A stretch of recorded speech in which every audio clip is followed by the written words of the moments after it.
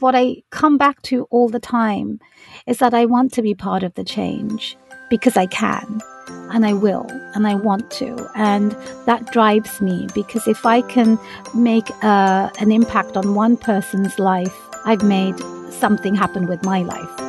And it drives me every single day. Welcome to the Good Around Us podcast. Here we share stories of people doing good for communities. I'm your host, Stephanie Keeley.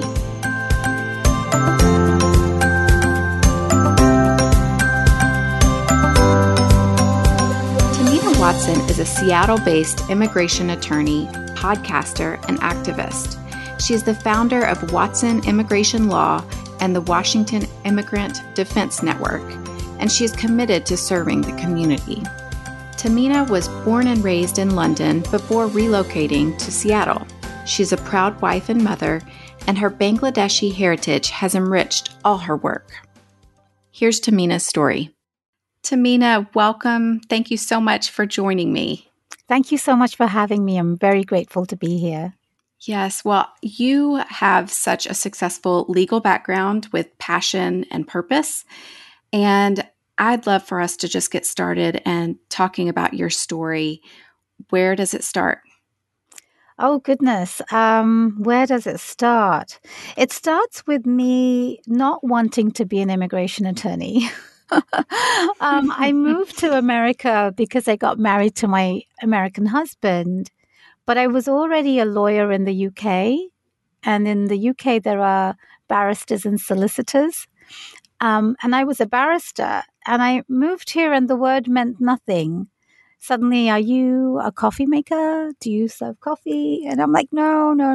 I practice law, I promise. And until George Clooney married one, of course, nobody knew what a barrister really was in the UK. So I had to figure out how to become a lawyer again in this country. And I took the New York bar. But I live in Washington State, and you need to have a state bar license to practice state law, which most areas are. And so I had to figure out what to do, and immigration kept following me. Immigration is a federal area of law, which means you can practice that area of law anywhere in the country because the law is the same. And third time round, I thought, I'll just do this for a while and then wave in, and then I'll practice litigation or something else. But the day I succumbed to immigration, I realized it was my calling. Everything that I really wanted to do with my life, help people practice an intelligent, fast-moving, complicated area of law. Immigration is all of that. And the misconception I had about immigration, that it was just about asylum law every day, was dispelled, because immigration can be anything you want it to be. If you want to practice asylum law every day, you can do that. You could be in immigration court every day if that's what you want to do. But you could also do what I do, which is business immigration. And that's helping businesses retain, recruit talent, and making sure that they have the appropriate visas, or helping people start their businesses and getting visas accordingly. But I also do the feel-good area of law, which is reuniting loved ones, parents, children, spouses, but also get them citizenship. And in fact, just this week, one of my clients got citizenship, and it was just so wonderful to be part of that journey. And when you go to these citizenship ceremonies, you really do get rejuvenated with passion, because you're seeing the difference in somebody's life and the security that they're going to get and all the things that they can do with their lives. So I absolutely love what I do, and I see the impact I make on a very daily basis. Oh, wow. I bet that is such a special ceremony to be a part of. Until I had my own, I actually didn't realize how emotional that ceremony is. In 2010, I got my own citizenship, or 2011. And up until that moment, I was, helping people with their own applications. But eventually, when it was mine and I went to the ceremony, I had this aha moment of what my clients actually go through emotionally on that day. because I was one of them that day. And so now when my clients invite me to go with them to these ceremonies, it's like a wedding. I'll never say no because it's so special. What does it feel like to be part of that? I actually have an article I wrote about it. It's in the Seattle Times. So if somebody Googles my name, Tahmina Watson, Seattle Times, it will come up. But I called it like a rebirth for me. And the reason was that, we all grow up with dreams and hopes and desires. And for me, I had many of them. I wanted to have a career as a lawyer. I wanted to have a great partner in life. I wanted to have a nice home. I wanted to have a purpose that really served people. And by the time I got to my ceremony, not that I ever thought America was my dream, but America made my dreams come true. And that's what I write about. I walked out of that room feeling so passionate about America and all the things I do and every single client that I've helped, and was looking forward to helping more. And what also came out of that is, all the dreams I had came true here. And so when a client of mine says to me, "Oh my gosh, Tahmina, that's my dream," whatever that might be, I suddenly have to really make sure I leave no stone unturned to make sure their dreams come true. Wow, that's really beautiful. So when you talk about, the things that led you to immigration law, I'm curious, was there a specific scenario or situation that drew you to it that made you say, this is my calling? No, it's only when I succumbed to the only option that felt viable at the time for a job that I realized the universe was throwing it at me. And it's only when I accepted it that I knew this is what I needed to do. The universe works like that, doesn't it?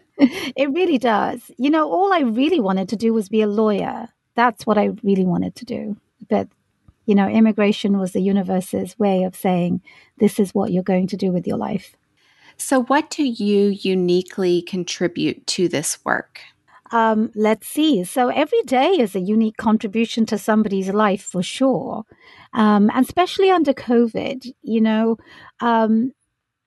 COVID comes on the heels of what happened over the last 4 years, where immigration was a key issue for the previous administration, in which not only was there a physical wall at the border, but there was an invisible wall too. And that invisible wall was creating obstacles that we'd never seen before. But even though we now have a new administration, COVID has exacerbated the problems that had started and continued and got really bad under the previous administration. So what I see every day is clients that are anxious, scared, worried about their loved ones in different parts of the world where they can't go at the moment for a number of different reasons. Family members that cannot come to the US because of various travel bans. And so every day when I speak to a client of mine, I know I'm helping them in some way or another, even if it's just to emotionally calm them. But like I said earlier, I went to a citizenship ceremony this week, and that was very heartfelt and profound. But in terms of on a broader level, I've written a couple of books. One is called The Startup Visa, advocating for a visa category for entrepreneurs who want to come to the United States and have their innovations here. And the other book is called Legal Heroes in the Trump Era. And that is a compilation of stories, including mine, but 13 other lawyers who really went out of their way to help protect the rule of law during an unprecedented time in this country. So those books will always be there, make me immortal, I hope. But, advocating for clients every day in whatever capacity is something that I believe every lawyer should do, and most of my colleagues do advocate for them. And so immigration is one of those areas where we're fighting the government as opposed to each other. in rather than litigation where you've got opposing counsel, so we can really collaborate and come together on the issues that we care about. That's interesting. And as you're talking about, immigration is it's a deeply politicized issue. And the policies, the landscape, it changes from administration to administration. And, I'm curious, is there anything that remains constant throughout time about this area of immigration? That's a really good question. What is constant is the law has not changed for 30 years and more. The laws that we practice the foundation was in 1952, and then there were some changes in 1965 and then 1990, the major ones. So the constant is the law is the same. What changes is the interpretation of regulation. How are you interpreting the black and white letter of the law? And with different administrations, there have been different interpretations, but the last administration obviously took it very far. But one of the things that I am taking upon myself to do is to make people realize no matter which side of the aisle you are on, immigration should be a tool for America. It should be a tool for growth and economic prosperity. It should be revenue growth. It should be jobs. Immigration should be a strategic issue for the country. And that's not how it is perceived, because it's such a divisive topic that you're either on that side of the aisle or this side of the aisle. And depending on which side you're on, it's immigration is good or bad. But if we could come to the middle and say it's an economic issue, I think there could be some fruitful dialogues. And the issue that I write about, the startup visa, and in fact, my book is coming out. I have a second edition coming out on July 13th. It really is a bipartisan issue because, what COVID has shown us, we had about 50 million people out of work last year. We need jobs. And jobs are, yes, the economy is recovering slowly, but the stimulus bill is not the be all and end all. We still need more. We need creative solutions, and immigration can be one of those solutions.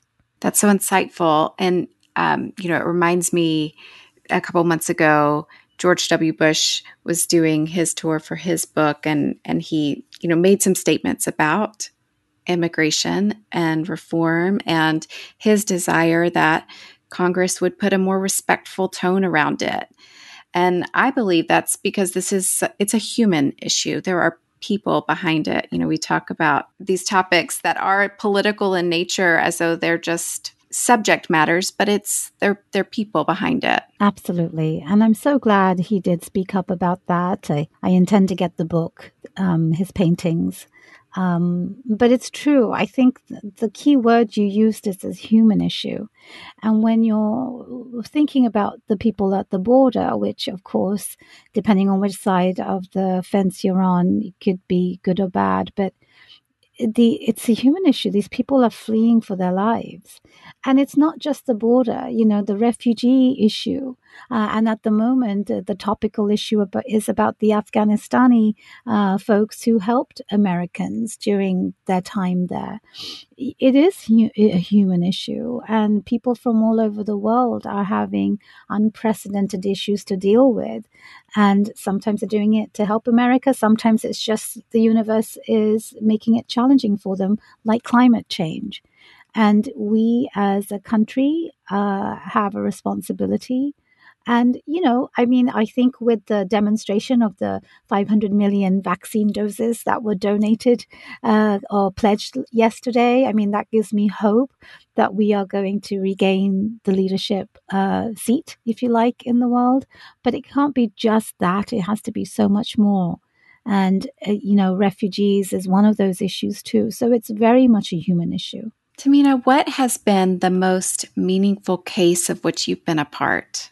Oh, goodness. It's going to be asking which baby do I love the most. Let me see. In my early days, I had when one of my very last court cases was actually one of the most rewarding cases because it was very, very challenging. The worst thing you can do in immigration is to claim to be a US citizen when you're not, because it doesn't matter what you say, there's no real forgiveness to that.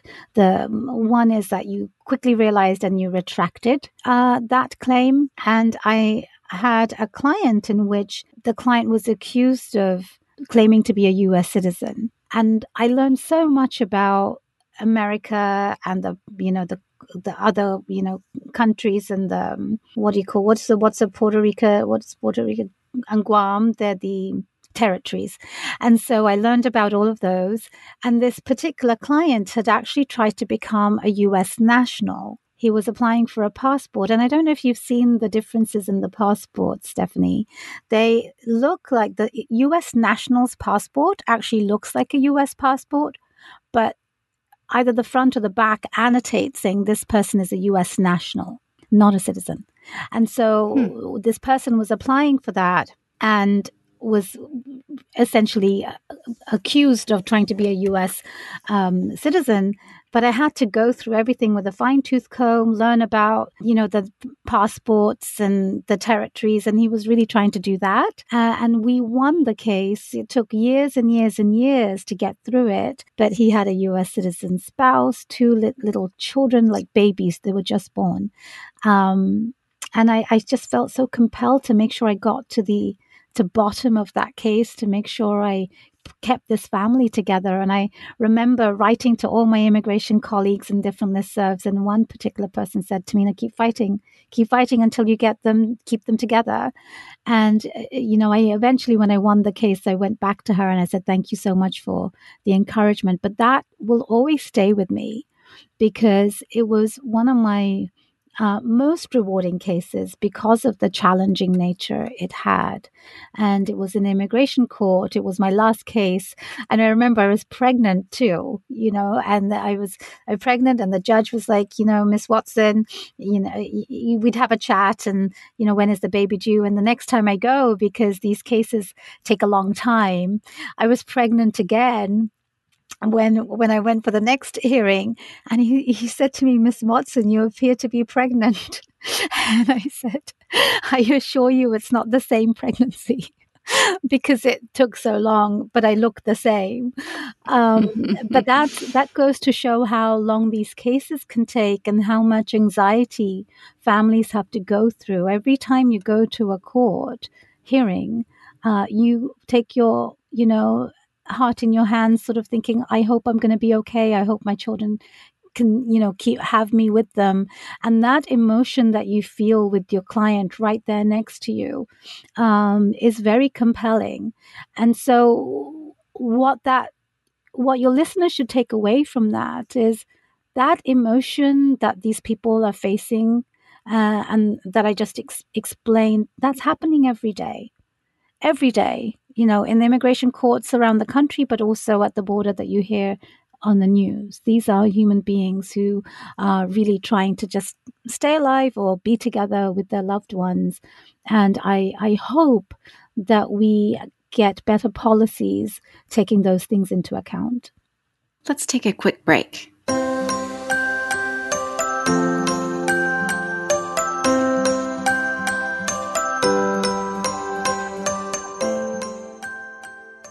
Okay, Tahmina, tell us more about, you said you're seeing the impact of your work. And so I'd love to hear more about the impact you are making. It was the recession, the Great Recession. That's when I started my law firm.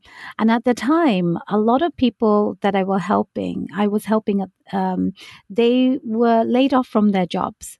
And if you are an immigrant on a work visa who has been laid off from your employment, you are immediately unlawfully in the US. You do not have status. But what I heard from each of those people was that they wanted to have their own businesses and they wanted to have a visa for that. And the visa categories that we have are not suited for everybody, depending on which country they're from, or which country they were born in, which country they're a citizen of, which can be two different places, or their education, their background. But what was apparent is that we needed a visa for these entrepreneurs, the would-be entrepreneurs, wannabe entrepreneurs, or entrepreneurs who were already working on their businesses. And so I started my advocacy then. I wrote about it incessantly.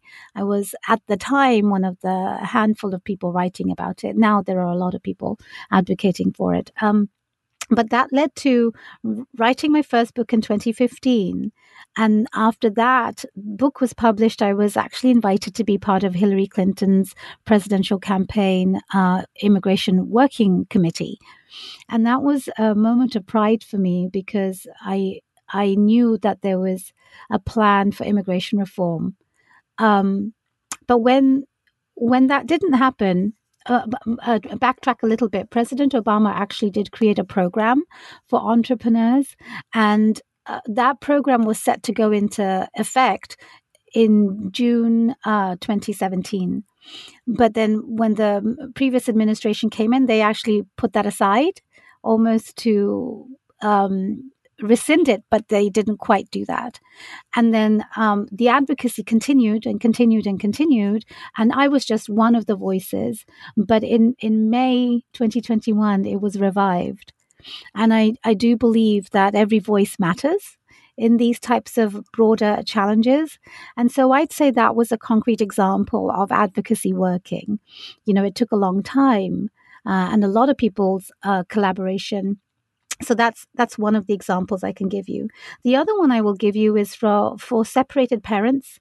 When that was happening in 2018, we had about 200 of these people from the border come to Washington State, and many of them were separated parents. They didn't know where their children were. And at the time, I was helping volunteer lawyers get to where they needed to be, whether it was a legal clinic or, different settings where immigration lawyers were necessary. And it was important that we found ways to help people with representation, even though there wasn't a lot of capacity. So at that time, in June 2018, I started a nonprofit called Washington Immigrant Defense Network.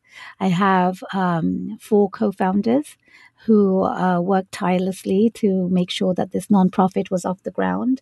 And we essentially train non-immigration lawyers in immigration law, and then group them with immigration lawyers to team up with, so that there is a team that can help people in detention.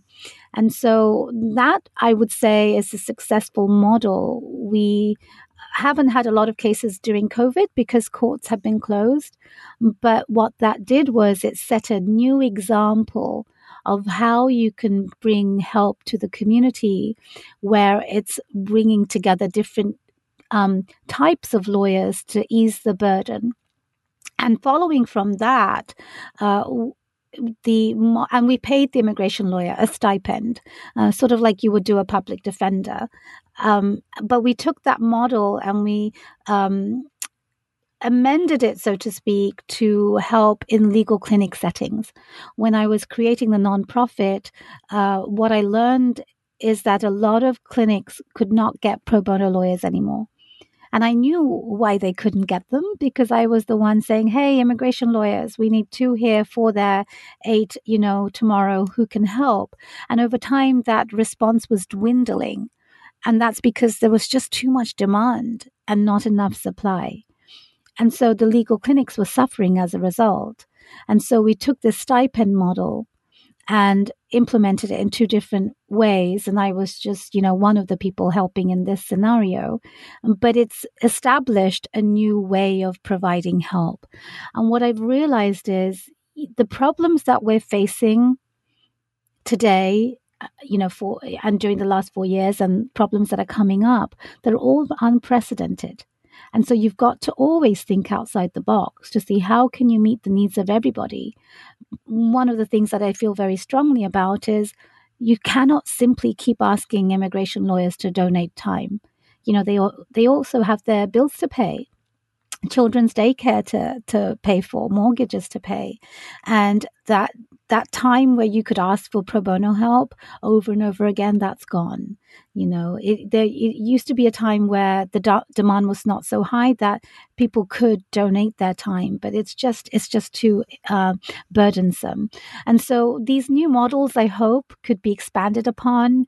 Not just in immigration, in other areas too. And I have two amazing friends taking the stipend idea into other areas of law. So as they progress, I'll make sure you know about them. That's great. It's so innovative and putting systems in place to not just look at Band-Aids, but also look at how we can really transform processes for those good causes. What motivates you? What gives you the courage to lead in the way that you do? I ask that question to myself sometimes because it takes a lot of time and energy to do this, and I have a lot of it, thank goodness. But I think to myself, what's the end goal? And what I come back to all the time is that I want to be part of the change because I can and I will and I want to. And that drives me because if I can make an impact on one person's life, I've made something happen with my life. And it drives me every single day, every single day. I wake up around 5 o'clock in the morning. That's my new 2021 activity where I essentially have a morning routine, but part of that routine is to also write. And I've got a biweekly column as of a few months ago with a national magazine called Above the Law. And as of yesterday, I'm a new columnist with Entrepreneur magazine. They carefully vet people before they accept them as columnists. So, but what drives me is that I'm seeing on the ground what people cannot see every day, and how it impacts human lives, and what solutions we can bring. And so I would love for your listeners to check out the column and Above the Law, where I'm talking about topical issues such as the country bans that are going on. If you talk to anybody in business, they'll tell you they can't travel out, or if they can, they can't bring other people in, even for business visits. What are the solutions to that? So I'm always thinking about my clients, what's going to help them, and how lawmakers and policymakers can learn from what's happening on the ground to actually bring that change that is necessary. But what drives me is, if not me, then who? That's a question we should all ask ourselves. But I literally ask myself every day, and I try to take action on it every day. Let's shift a little bit. I'm curious, you just listed so many things you're involved with. You have a legal firm, you do advocacy, you're a columnist and an author and a podcaster. So how do you balance it all? Do you have any advice out there for working moms? It took a long time to accept that I really want to do everything, and there's no compromise to it. I really do want to do everything. But as any mother will tell you, there aren't enough hours in the day. And so something has to give. So my dishes are not always done. The laundry isn't always done. But that's okay. My kids are little and they're big enough to be able to help themselves a little. But I think the biggest takeaway I would want people to have is you've got to invest in yourself. And I have to tell you that I didn't really do that until 2020 when COVID allowed me to do that, because we were all at home, and I was able to take a lot of meditation lessons and self-care lessons. But I have incorporated meditation into my daily practice. So part of my daily routine in the morning is to meditate.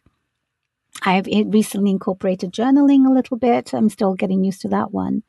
But what I have found is meditation is a practice. And the first time somebody said to me, "Oh, I went to a meditation retreat and suddenly I have more hours in the day," I'm like, I want some of that. How do you get more hours in the day? What happens is you're able to be calmer and less reactionary. And that doesn't come in one day. So if anybody's listening, don't just meditate one day and say, it doesn't work. It's a practice. And for me, that practice took about 6 months to incorporate every day. And I would say that at least from 2020 to today, I think I've meditated every day in the morning, even if it's for 5 minutes. But I took transcendental meditation classes when I eventually realized I needed to have something, because there are lots of apps and I was using those apps. And my favorite one is Insight Timer. But I couldn't tell if I was doing it right. Not that there's a right or wrong, but you sort of question yourself. And that's when I took the transcendental meditation classes. And I now swear by it. And anybody has a problem anywhere about anything in their life, I now go and say, will you just go meditate, please? Because I find that the mind-body connection is really important. Until you've seen the change, you don't actually appreciate what it can do for you. But you've got to be patient in creating that practice for yourself. And it's not just about you. If you are centered, if you are calmer, everything around you will feel that way too. Everything reflects upon you. And so when my children were fighting with each other, and not that they don't do it still, but the manner in which they were, arguing, it's almost like I could see a mirror of myself. And I realized, I'm yelling so much and, I'm arguing so much, and that's what they're seeing. And so you've got to be the change you want to see. It comes back to that. In fact, I didn't really put that together, but if you want a better world around you, you've got to better yourself. And that's one of my priorities. It's almost like putting the oxygen mask on yourself before you can actually go out and put oxygen, to somebody else. Oh, that's just so beautifully spoken. Which leads us to what is a quote that you love? Oh, goodness. I write about that in my book called Legal Heroes.